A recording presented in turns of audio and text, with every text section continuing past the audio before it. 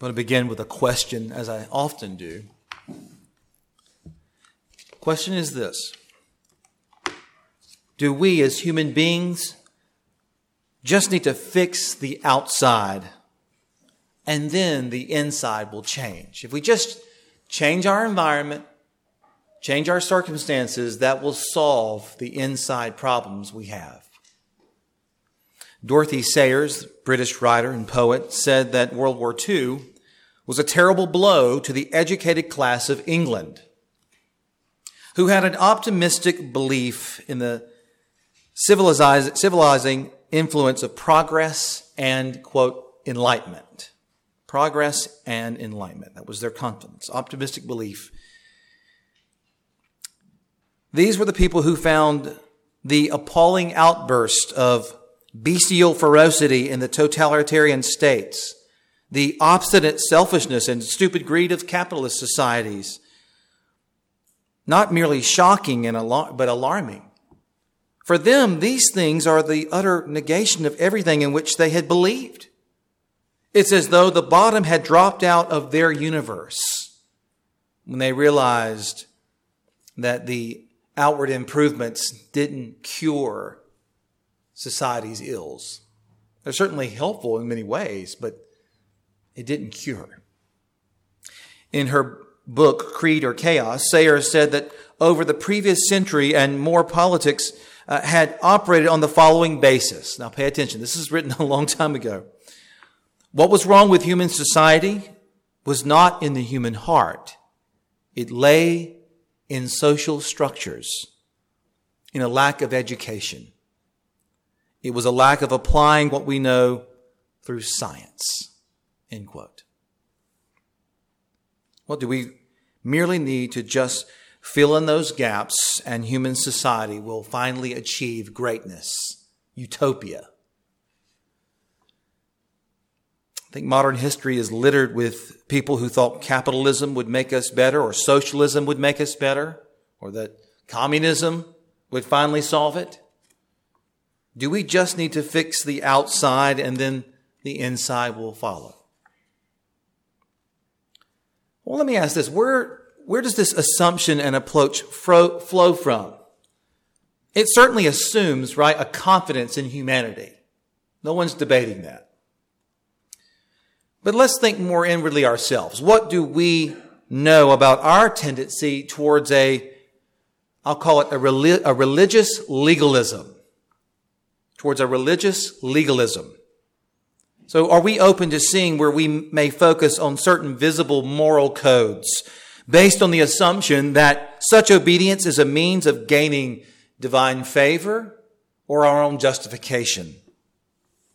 Maybe it's how we do not commit certain sins that others do. Maybe it's how we vote or participate in social activism. Maybe it's how we are very disciplined in our devotions. Maybe it's how we are super involved in our church.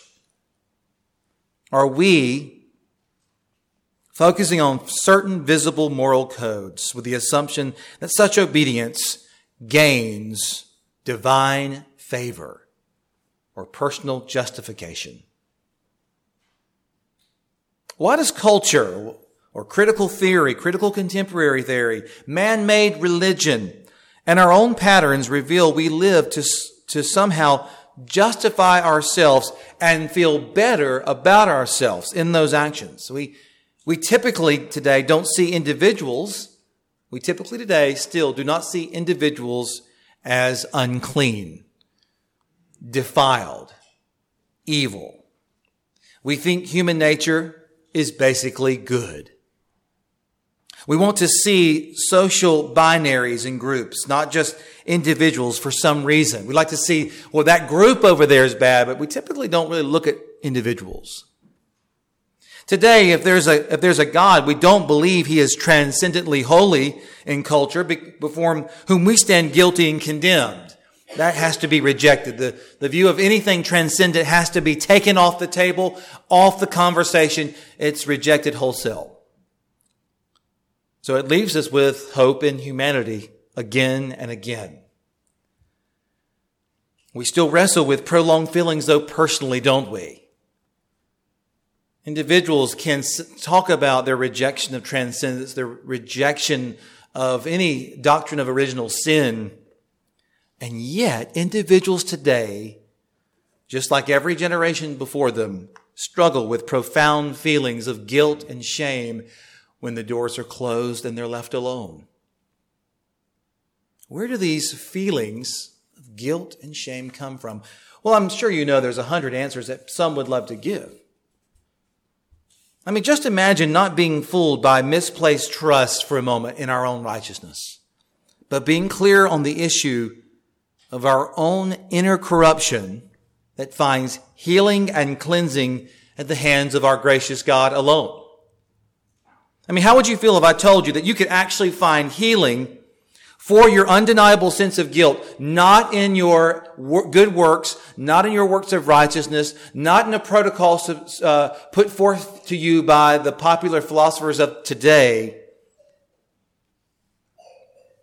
that call you to hate yourself, but instead, what if I could point you to healing that you could find real rest and acceptance in that transcends all understanding?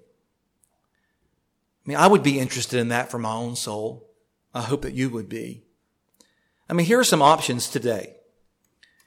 We could psychologize our issues.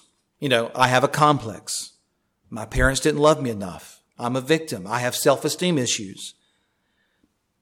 But there's no escaping the fact that we all still have a sense of our own personal guilt. You can suppress the issue altogether, and so one thing we could do is psychology ourselves. Second option, maybe we could suppress the issue altogether, distract ourselves with food and drink and work and entertainment, and do everything we can to suppress the feelings of guilt that we face every day. Or we could go to the great physician and maker of heaven and earth, hear the truth we all need to hear, and be healed. Let's take our Bibles and turn to Mark's Gospel. Mark's Gospel, chapter 7. Page 893, 894 in the Bible that's provided for you there in the pew. And if you don't have a Bible, it'd be helpful to keep that open so as I refer to the passage throughout the sermon, you will be able to follow along with the points of the text, the points of the sermon. 893, 894 in the Bible that's provided for you there in the pew. Mark's Gospel is like a docudrama, a collection of clips of typical or extraordinary events in the hero's life, snatches of speeches and conversations, overviews, close-ups, crowd scenes, and encounters with individuals. It is a fascinating read. And the more you read it, you realize how brilliant it is. And Mark wants us to know where Jesus is, the kingdom of God is. The reign of God is breaking in through the person and power of Jesus. Jesus has come to replace the old covenant shadows with fulfillment in himself. He is the replacement and fulfillment of sonship that Israel and Adam failed to be. He is forming in himself not merely a new nation, a new Israel, but a new humanity. Back up further. He's forming a whole new humanity in himself. Jesus is leading the new Exodus prophesied in the Old Testament. He is the one who will baptize with the Holy Spirit. In every way, Jesus is unlike anyone else. He is the God-man, truly God and truly man. God's people from this point on will be identified by their relationship with him. True people of God, true Israel of God, true new humanity have to be in Christ Jesus. Let's look at the text now. Not all were happy about this. Mark chapter 7. The Pharisees and some of the scribes who had come from Jerusalem gathered around him. They observed that some of his disciples were eating bread with unclean, that is, unwashed hands. For the Pharisees and all the Jews do not eat unless they give their hands a ceremonial washing, keeping the tradition of the elders. When they came from the marketplace, they do not eat unless they have washed. And there are many other customs they have received and keep, like the washing of cups, pitchers, kettles, and dining couches. So the Pharisees and the scribes asked him, "Why don't your disciples live according to the tradition of the elders instead of eating bread with ceremonially unclean hands?" He answered them, Isaiah prophesied correctly about you hypocrites, as it is written, this people honors me with their lips, but their heart is far from me. They worship me in vain, teaching as doctrines human commands. Abandoning the command of God, you hold on to human tradition. He also said to them, you have a fine way of invalidating God's command in order to set up your tradition. For Moses said, honor your father and your mother, and whoever speaks evil of father or mother must be put to death. But you say, if anyone tells his father or mother, whatever benefit you might have received from me is Corban, as an offering devoted to God. You no longer let him do anything for his father or mother. You nullify the word of God by your tradition that you have handed down, and you do many other similar things. Summoning the crowd again, he told them, listen to me, all of you, and understand. Nothing that goes into a person from outside can defile him. The things that come out of a person are what defile him. When he went into the house away from the crowd, his disciples asked him about the parable. He said to them, are you also as lacking in understanding? Don't you realize that nothing going into a person from the outside can defile him? For it doesn't go into his heart, but into the stomach and is eliminated. Thus he declared all foods clean. And he said, what comes out of a person is what defiles him. From within, out of people's hearts come evil thoughts, sexual immoralities, thefts, murders, adulteries, greed, evil actions, deceit, self-indulgence, envy, slander, pride, and foolishness. All these evil things come from within and defile a person. This is God's word. Amen. This is Jesus' longest conflict speech in the Gospel of Mark. For the first time, he publicly denounces Jerusalem's teachers. By the way, we know they're plotting to kill him already. What befuddles them? What befuddles the people of Israel at that time? Again and again, Mark wants to see their hearts are not right. It's an inside problem, not an outside one dealt with by ritual hand-washing traditions. The cleanliness laws of the Old Covenant, particularly the washing ones, were given to the priests. And they were tutorial to help teach a theological lesson to the priests and to the people who knew about it, that God is holy and hearts need to be clean and sinners must be cleansed of their sins. Now, sadly, those laws that were given to the priest have been wrongly imposed on everyone, and they have morphed into something else altogether. And the problem here is that the source of the uncleanliness was not the outside. This passage is a humbling picture of what human nature is capable of doing in religiosity. Humanity, if you don't know it, is naturally religious, naturally pagan, even in atheism. To quote the great Princeton theologian and founder of Westminster Theological Seminary, J. Gresham Machen, he said, paganism is the view of life which finds the highest goal of human existence in the healthy and harmonious and joyous development of existing human faculties. Paganism is optimistic with regard to unaided human nature, whereas Christianity is the religion of the broken heart. End quote. Here's the central point if you're taking notes. We all tend to trust in our own righteousness. We all tend to trust in our own righteousness. Instead, let us see how corrupted by sin we are. Let us see how corrupted by sin we are and trust in Christ alone. And trust in Christ alone. The text gives us 3 big heart problems. And so that's how I'm going to arrange the sermon this morning. Heart problem number 1. A farness from God. A farness from God. Verses 1 through 7. Verses 1 through 7. A farness from God. It's the first heart problem. Verse 6 really nails it down. The heart, the center of who we are in truth is far from God. No one seeks after God. No one is righteous. No, not one. All this religious practice had ironically separated people from God. God is not obligated to our works. He redeems sinners according to his saving grace. And friends, it is the man who has been accepted by God's grace who devotes the rest of his life to be pleasing to him. It's the man who's been accepted by God's grace who devotes the rest of his life to pleasing him, not the other way around. We don't do those things to be accepted by God, obligating him to be good to us. Sinclair Ferguson put it, the man who has no assurance that he is accepted by God's grace will always live a lie, pretending to be better than he is, either before God or before men. That's the scene here. We know that the religious elite of Jerusalem have been scheming about how to kill Jesus, but first they must discredit him. You understand that's part of the plan. They got to discredit him, and then no one will care if he's murdered.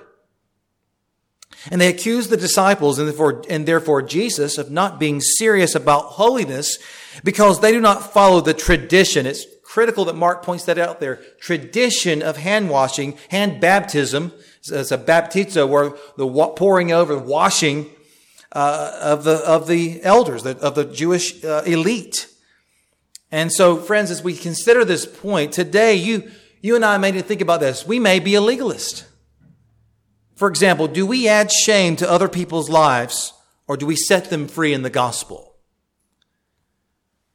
Do we ourselves want loads of grace for our sin struggles and our pains and our weaknesses, but we have little grace for those who we think should just get in step with us? Heaven forbid that their struggle is different than ours. Do we cultivate trust with our children, parents, or do we try to control them with guilt? Do we release others who are younger in the faith, or do we try to saddle them with our traditions?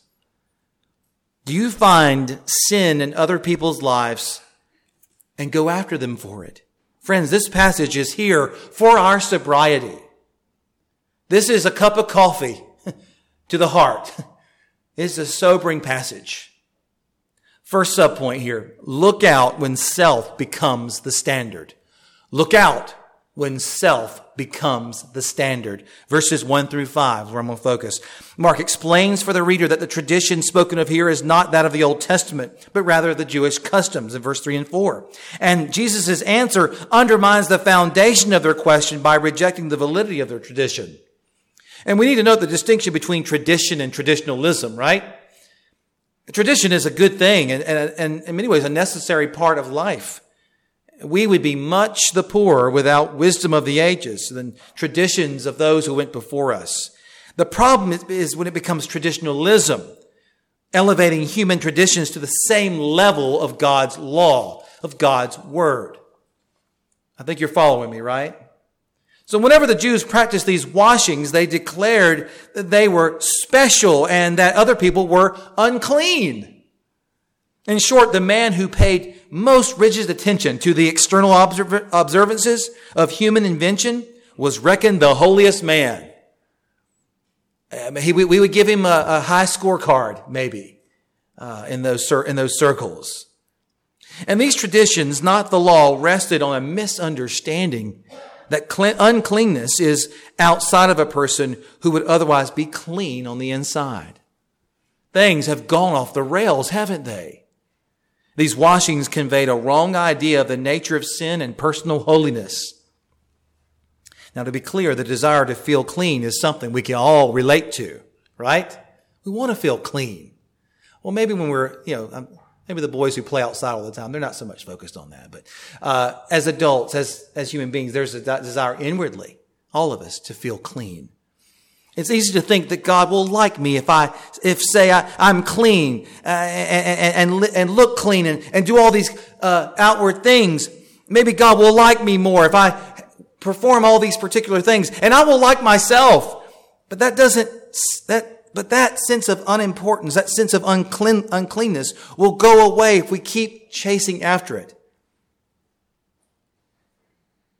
It won't go away. It stays because our works cannot deal with the inside. It cannot clean up the inside. If a group believes God favors them because of their particularly true doctrine, their ways of worship, their ethical behaviors, their attitude towards those without those things, as you can see right here with the Pharisees and the scribes, can become hostile. Their self-righteousness hides under the claim that they are only opposing the enemies of God. It's really about them. We can all be good at forgiving someone who has the same struggles that we have. I naturally can I can sympathize. You know what I'm talking about? We can be good at forgiving someone who has the same struggles we have, like a bad temper. But we can be quick to hold things against those we believe are worse than us or less than us in some way. And we can view ourselves as having a spotless record of doing good and of good doing, then give us the right, and that can give us the right to be highly offended. In Mere Christianity, C.S. Lewis wrote this: "There is one vice of which no man in the world is free." So just to be clear, whatever we think of, maybe the tendency in humans is this: is like we can sit in a sermon and think, "Man, I wish so and so was here to hear that today." We need to all hear this today. There is one vice which no man in the world is free, which everyone in the world loathes when he sees it in someone else, and of which hardly any people except Christians ever imagine they are guilty themselves. I've heard people admit that they are bad-tempered, or that they cannot keep their heads about girls or drink, or even that they are cowards. I do not think I have ever heard anyone who was not a Christian accuse himself of this vice. And at the same time, I have very seldom met anyone who was not a Christian who showed the slightest mercy to it in others. There is no fault which makes a man more unpopular, and no fault which we are more unconscious of in ourselves. And the more we have it ourselves, the more we dislike it in others. The vice I am talking of is pride or self-conceit. Pride leads to every other vice. It is the complete anti-God state of mind. End quote. Mr. Lewis is meddling. He's getting in our business right there. There's nothing wrong, friends, with good standards. But when we claim that such standards are God's standards for righteousness and are, even worse, necessary for salvation, we have stumbled over into believing our obedience earns God's favor. And on a deeper level, isn't it true that we all have a profound, inescapable sense that if we were examined, we'd be rejected? I mean, isn't there a desire when we're by ourselves to control what people know about us through just photoshopping our lives? Deep down, we can feel that we aren't acceptable, that we have to prove ourselves and other people that we're worthy, that we're lovable, that we're valuable. Friends, we need to move off of that and think about what God says. Remove ourselves as the standard and know that God in truth is the standard. He is our maker, and He's given us all dignity, worth, and value. And He has sent His Son for any and all who repent and believe. Second subpoint, pay attention to where hypocrisy is the real practice. Pay attention to where hypocrisy is the real practice. Verses 6 and 7. Note how Jesus calls them hypocrites or play actors, pretenders. He quotes from Isaiah 29, defining what a hypocrite was, focused on who had come to worship, but their hearts were left at home, you could say. You ever come to church and left your heart at home? It's serious in God's sight if our hearts are far away, farness from God. So let's think about this together. Let's look at our hearts more carefully this morning. Are you diligent in prayer, but there's no wonder or awe or intimacy or delight in your conversations with God right now in prayer time? Are we more about our reputation than our character? You know, that creates just that pursuit right there will make you an anxious person. Are we more about our reputation than our character? Are we good at disciplines and practices, but our hearts are distant from God because we're too busy thinking too highly of ourselves? Are you busy taking care of folks who have needs that you can help, and you feel superior helping those, but don't, and you feel superior to those who don't serve behind the scenes like you do? Friends, your heart is, you're going through the motions, you're serving, but your heart is far from God. Do we stress our virtues about how much we do that is good while pointing out others' sins? Our hearts are far from God. Lord, give us clean hands and give us pure hearts. We cannot do this heart work. Only you can. The Old Testament made it clear. Deuteronomy 6:5, you've probably memorized it. Love the Lord your God with all your heart, with all your soul, and with all your strength. Repeatedly, Moses preached to them the law at the end of the Pentateuch in Deuteronomy, that their hearts would be circumcised, changed, and marked. Jesus wasn't against all tradition, friends, but he was against those who made their tradition as important, if not important, more important than God's word. They're to be done from the heart. Speaking of traditions, good traditions should shine a spotlight on the gospel. They should shine a spotlight on God's word. Good traditions reinforce God's word. They don't try to rise to the same level of God's word. For example, as a church, reading our church covenant before the Lord's Supper is a way we highlight the one another commands and the call to be salt and light. Don't mistake it for anything else.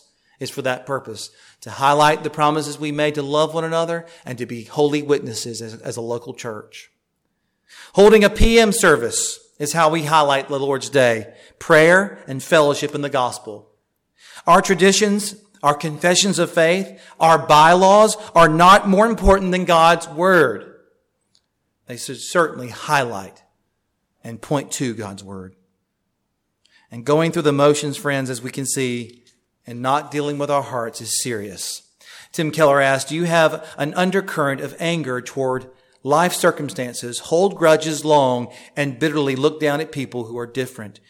Do you experience life as a joyless and crushing drudgery, having little intimacy and joy in your prayer life? Do you have deep insecurity that makes you overly sensitive to criticism and rejection, yet fierce and merciless in condemning others? Ouch. Those are good questions. All of us are born estranged from God, beloved. The Bible tells us that. But we can add to that distance. We can make it worse by making ourselves the standard and living in hypocrisy, hardening our own hearts. We need Jesus. We need the work of the Spirit. We need to ask the Father to change our hearts. We all tend to trust in our own righteousness. Instead, let us see how corrupted by sin we are and trust in Christ alone. Heart problem number two, invalidating God's commands. Invalidating God's commands. Verses 8 through 13 is the section we are in here. Invalidating God's commands. First subpoint. Pay attention to where you substitute your desire over God's word.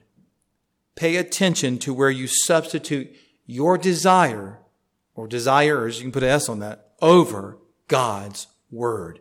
Verses 8 and 9, of course, help us see this. Look at the progression.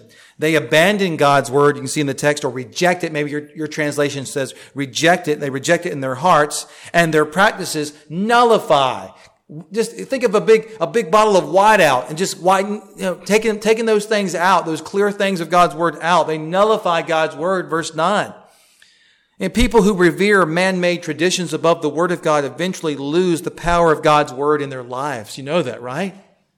This is not a good trajectory. It's going down. They're in trouble.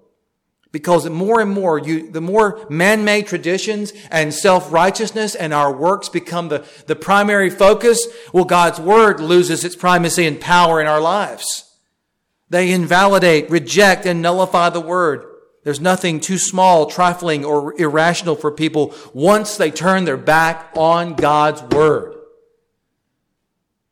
There are gatherings today, and the building says church on it, in which the scriptures are read, hardly read, if not read, they're not read at all, the gospel not preached, and that now have fallen into barrenness and decay, and the people are living like the book of Judges. Everyone's doing what's right in their own eyes. And the gospel has been changed. We all can, in reality, reject plain commands, beloved, from God's word because we don't want to do what it says sometimes. In our impulses, the flesh, the sinful impulse, we don't want to hear about the call to give. What? I don't want to hear about attending faithfully, to care for those in need, to not be gluttonous, to submit to a husband, to love my wife, to submit to the elders, to obey our parents. Pick your command. People don't want to hear that. But that's what God's word teaches. Friends, our desires can quickly supplant the word if we're not careful, which brings up the natural progression. Second subpoint. Be honest where you can manipulate God's word for personal advantage. Be careful where you can manipulate God's word for personal advantage. Verses 10 through 13. You mix a strong desire with a displacing of the word, and what you get next is a logic that justifies other sins. In verse 11, Jesus pits the rabbi's teaching rightly against the word of God. The custom of Corban, you see there in the text, allowed a person to devote all his material goods to the Lord. Sounds good so far, right? The rabbis, though, shamefully justified this practice to excuse people not to take care of their aging parents financially because it, as you can imagine, it benefited the religious elite. You cannot care for your parents. You've already made an oath over here to donate it to us. Get the sense here? And they manipulate people's minds. Well, he made a vow. He has to honor that vow. At the violation of the clear command, honor your father and your mother. Essentially, they reasoned, well, you cannot break a vow you make to give your inheritance to the ministry of the temple, and so therefore you can't spend it now on caring for your aging parents. The money is spoken for.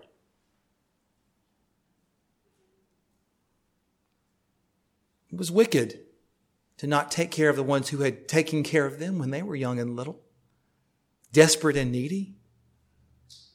This is just a religious way to dress up greed for everybody involved. The practice was one many that could be used to adhere to the letter of the law while ignoring the spirit of the law. And Jesus saw the lesser command of promises or vows being used to manipulate the call to honor parents. I'll just pause here and say one of my biggest problems, and yours too, with the Vatican is the way they ignore plain teaching like salvation is by grace alone, through faith alone, and the merits of Christ alone, to the glory of God alone, revealed in Scripture alone. But they add something to all those points.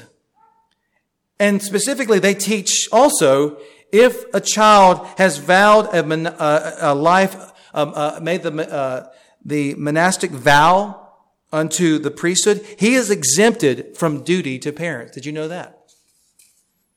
Very similar, isn't it? Friends, people just like you and me can quickly get, I would say it like this, tricksy with the Bible. We can get tricksy with the Bible for our own personal feelings. We can be good at taking not so clear scriptures to undercut clear scriptures if we are not careful. Name your topic. Pastor Garrett, would you name some? I will. Gossip. We can find a way to justify that. Forbearing with others. Marriage roles. Church commitments. Work. Stewardship. Submitting to authorities. Entertainment. Beloved, we can justify so quickly our Christian liberties to watch certain things in our home, behave certain ways, and feel good about it, all while blowing by plain Scripture. I personally admit that I have an aversion to doing hard things. There's some things I don't like to do. How about you? How about you? Friends, let us all be all the more careful that we are coming before the Lord with a clean and pure heart. That we're not allowing ourselves to justify things that God's word would plainly forbid us to do. We will give an account. Every one of us. We all tend to trust in our own righteousness. Instead, let us see how corrupted by sin we are and trust in Christ alone. Heart problem number 3. Last one. Misunderstanding defilement. Misunderstanding defilement. Verses 14 through 23. Look at the text. Jesus calls everybody around him. He gives a brief parable and then goes on to explain it to the disciples, to those who want to know more. That's his pattern. Jesus would drop those little parable bombs and walk away, and whoever would come and listen, the disciples, he would explain it. First subpoint. Defilement has a root. Defilement has a root. Verses 14 through 20. His language is quite graphic here. I would encourage you today, I'd never commend this translation because it's super loose. But it was interesting, the message, how it translated this section. I think they got the idea, the parable right here. But look at it's a graphic illustration. Whether you eat clean or unclean food, it goes into the mouth, down to the stomach, and then literally out into the latrine. It never gets into the heart. Not the physical heart. He's talking about the seat of the will, the seat of who the person is. Physical food can't corrupt that. It's already corrupted. Nothing that comes in from outside makes us unclean. Verse 15 is the heart of his teaching. A person is defiled by what comes out, not what goes in. Food ends up in the stomach, but sin begins in the heart. Sin remains in us and produces defilement and death. The problem of the defiled human heart is much deeper and more serious than mere ceremonial impurity. How many times did we see in Isaiah or reading through Deuteronomy God's concern for the heart? Ceremonial uncleanliness is a real symbol, yes, but it's just that. In verse 17, we see the disciples' heart. They still don't understand and still have no possession of true faith yet. They're being brought along. They're coming along. And on Easter morning, they're going to know it all. They're going to know a lot more. And then especially when he reappears to them and shows them everything from the Old Testament, teaches them. He's the fulfillment. But even here, Jesus is still bringing them along. It takes time to make disciples, doesn't it? Like most of the Jews of their time, they thought sin. They thought of sin of like sort of a germ. Not to wear any germaphobes out in the room right now. But sin is more serious than that. They thought of it as a germ, an infection caught by contact with others outside. You see that in our own country too. It's good and right for parents to make good decisions on the development of their children. That is true. Society, bad teachings, all those things can be bad. What we watch, all of those things. I am never going to undermine that importance. But you need to couple that with the fact that not only do the little ones have to deal with what's on the outside, they have to deal with what's already inside of them naturally. I've never had to teach my children how to disobey. And my parents never had to teach me. It's amazing. I never had to be taught how to lie. It was just naturally there. Jesus says we cannot avoid sin by avoiding infection from others.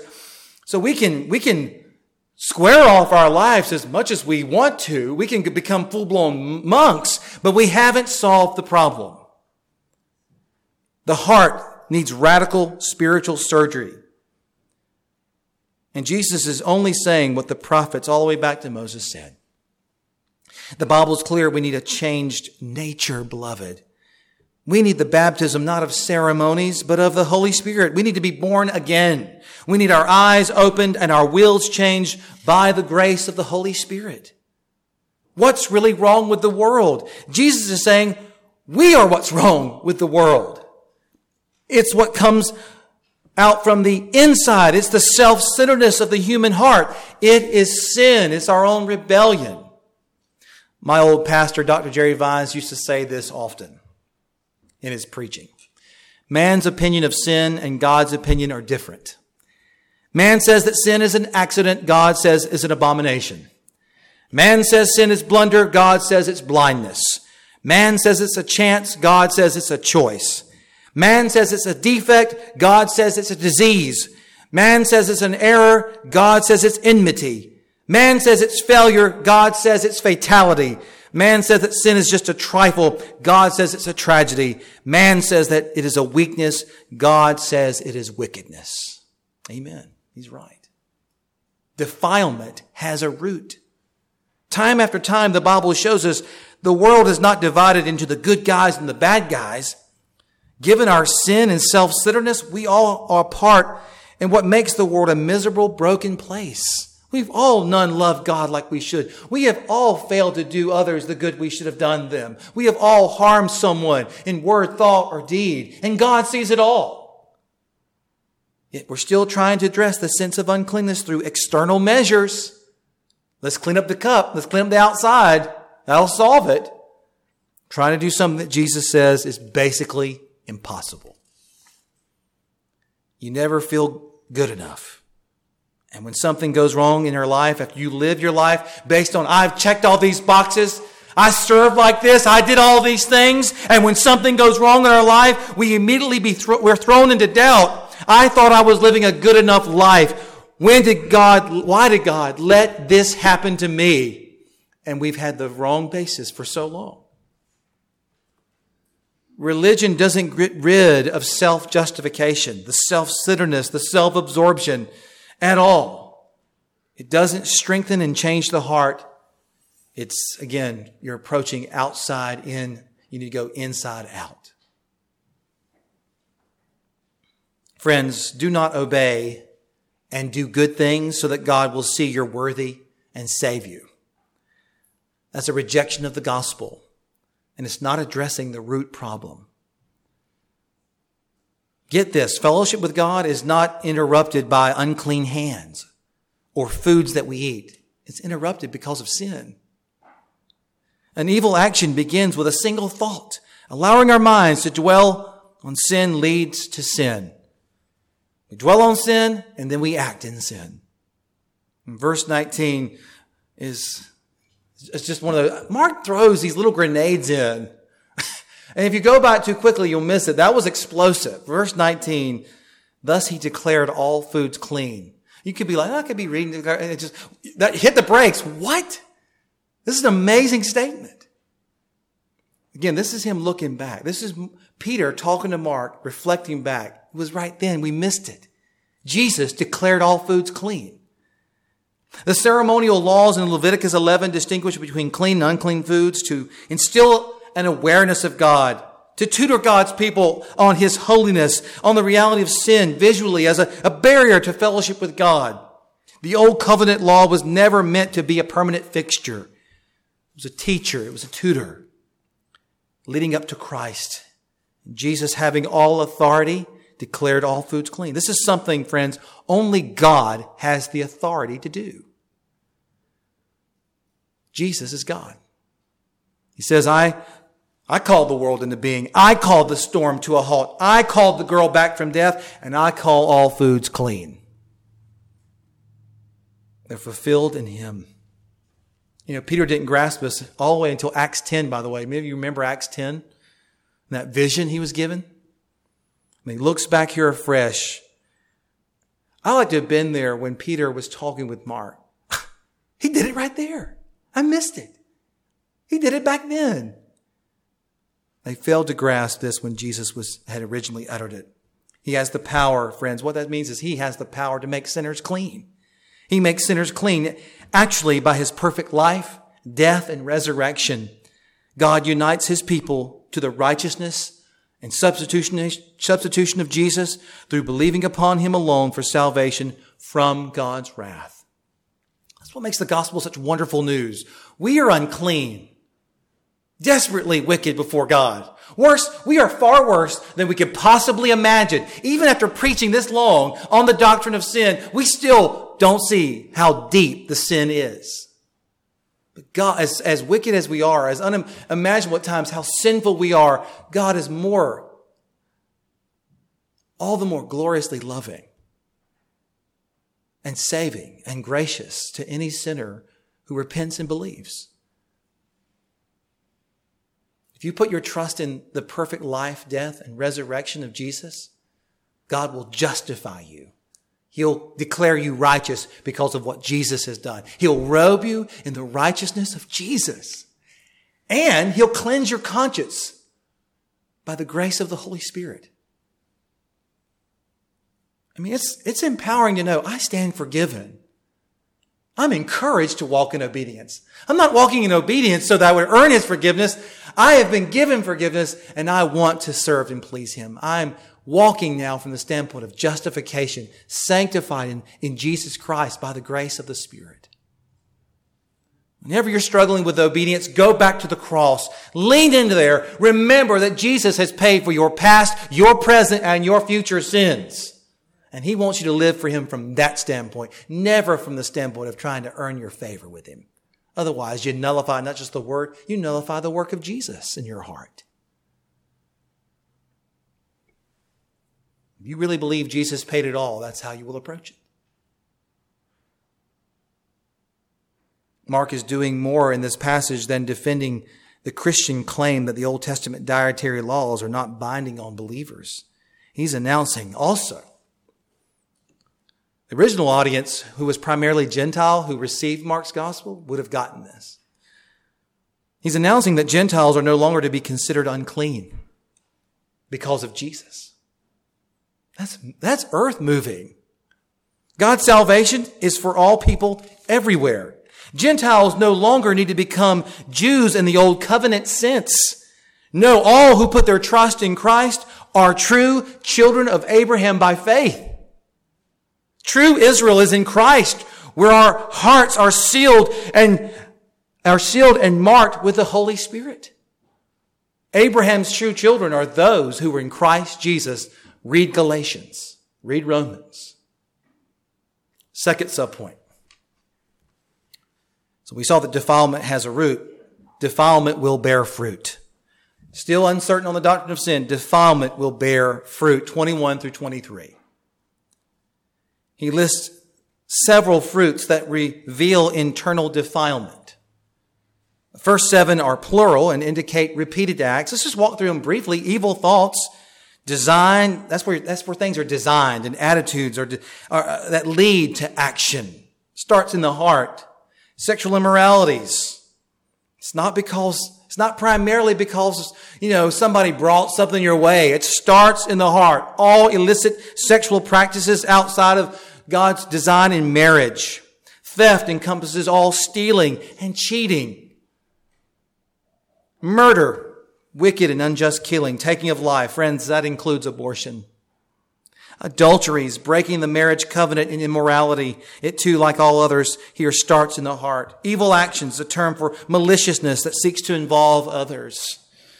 The last 6 evils are all singular, indicating attitudes. Envy refers to jealousy, covetousness, a begrudging attitude, constantly sizing someone up. Slander refers to blaspheming God and others. And the word pride here refers to exalting oneself above others. That's all, again, friends, natural to us. Foolishness is the lack of moral judgment. This is the person who has no interest in God. This is really just a way to summarize the world. Friends, only deep and radical cleansing performed by God Himself can remove such intrinsic defilement. No ceremony. I can't pronounce anything over you. No practice you could pursue today can rid your heart of this defilement. Only Jesus can do it. When it comes to ourselves or raising our children, we need to recognize there is a heart problem. Why'd you do that, Johnny? Well, go to the mirror and talk to yourself. Why'd you do that? And name your name. It starts right here. We all live from the heart. Where do our evil words, thoughts, and deeds come from? The heart, and only God can change it. Non-Christians can be taught to conform, friends, to a morally acceptable standard. Right? Non-Christians can be taught to conform to a morally acceptable standard. But that doesn't deal with the heart. Our offenses are against God. and they start in our hearts. And God desires total reconciliation with us through Jesus Christ our Lord. Do you want help? Are you weighed down in your sin and guilt? Come to Christ. Don't delay. Repent and put your trust in Jesus. He'll save you. God loves you. He's willing to forgive you. Come to Christ. Say, Lord, I'm a sinner. I believe in Jesus. You're my only hope. I cling to you alone. Come to Christ. If you want to talk more about that after the service, please see me afterwards. I'd love to follow up with you and talk to you how you can know forgiveness and salvation in Jesus Christ. We should conclude. Are we going to psychologize our issues by blaming our problems solely on external circumstances? I'm not saying factors don't impact us, beloved, but we still have to confront our own hearts. I can't answer for what other people do, but I will give an answer for myself. Are we going to suppress the issues altogether and distract ourselves with the pleasures of this world? Are we going to go to the great physician and maker and hear the truth we all need to hear? That we need Christ and we need new hearts. It's often popularly expressed. I want you to pay attention to this saying. God has done his part. Now it's up to you to do your part. In this line of thinking, one's good doing is the condition of salvation. It's not the fruit of the free saving grace of God. The sovereignly imparted grace God gives to his people, his chosen people. It's not up to us. We need total grace from God. We need him to work in us and change us. We need more than an outward cleanup. We need to be born again with a heart that's inclined to believe the gospel. So let us not come before God with delusions of our own goodness. Let's come just as we are, without one plea, waiting not to rid our souls of just one dark blot. No, completely dependent on God's grace. Come to the one whose blood can truly cleanse and whose spirit washes us in regeneration. Let's come to Christ. Let's pray.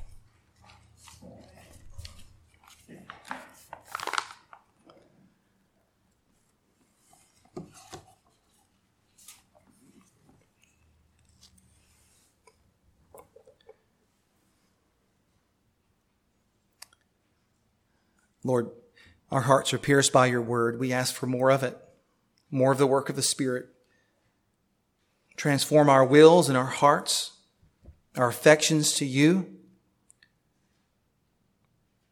Calls us to, Lord, trust in you and to live our life of obedience from your grace in the confidence that we stand justified in Jesus alone. Encourage us, Lord. Help us, Lord, we pray. In Jesus' name, amen.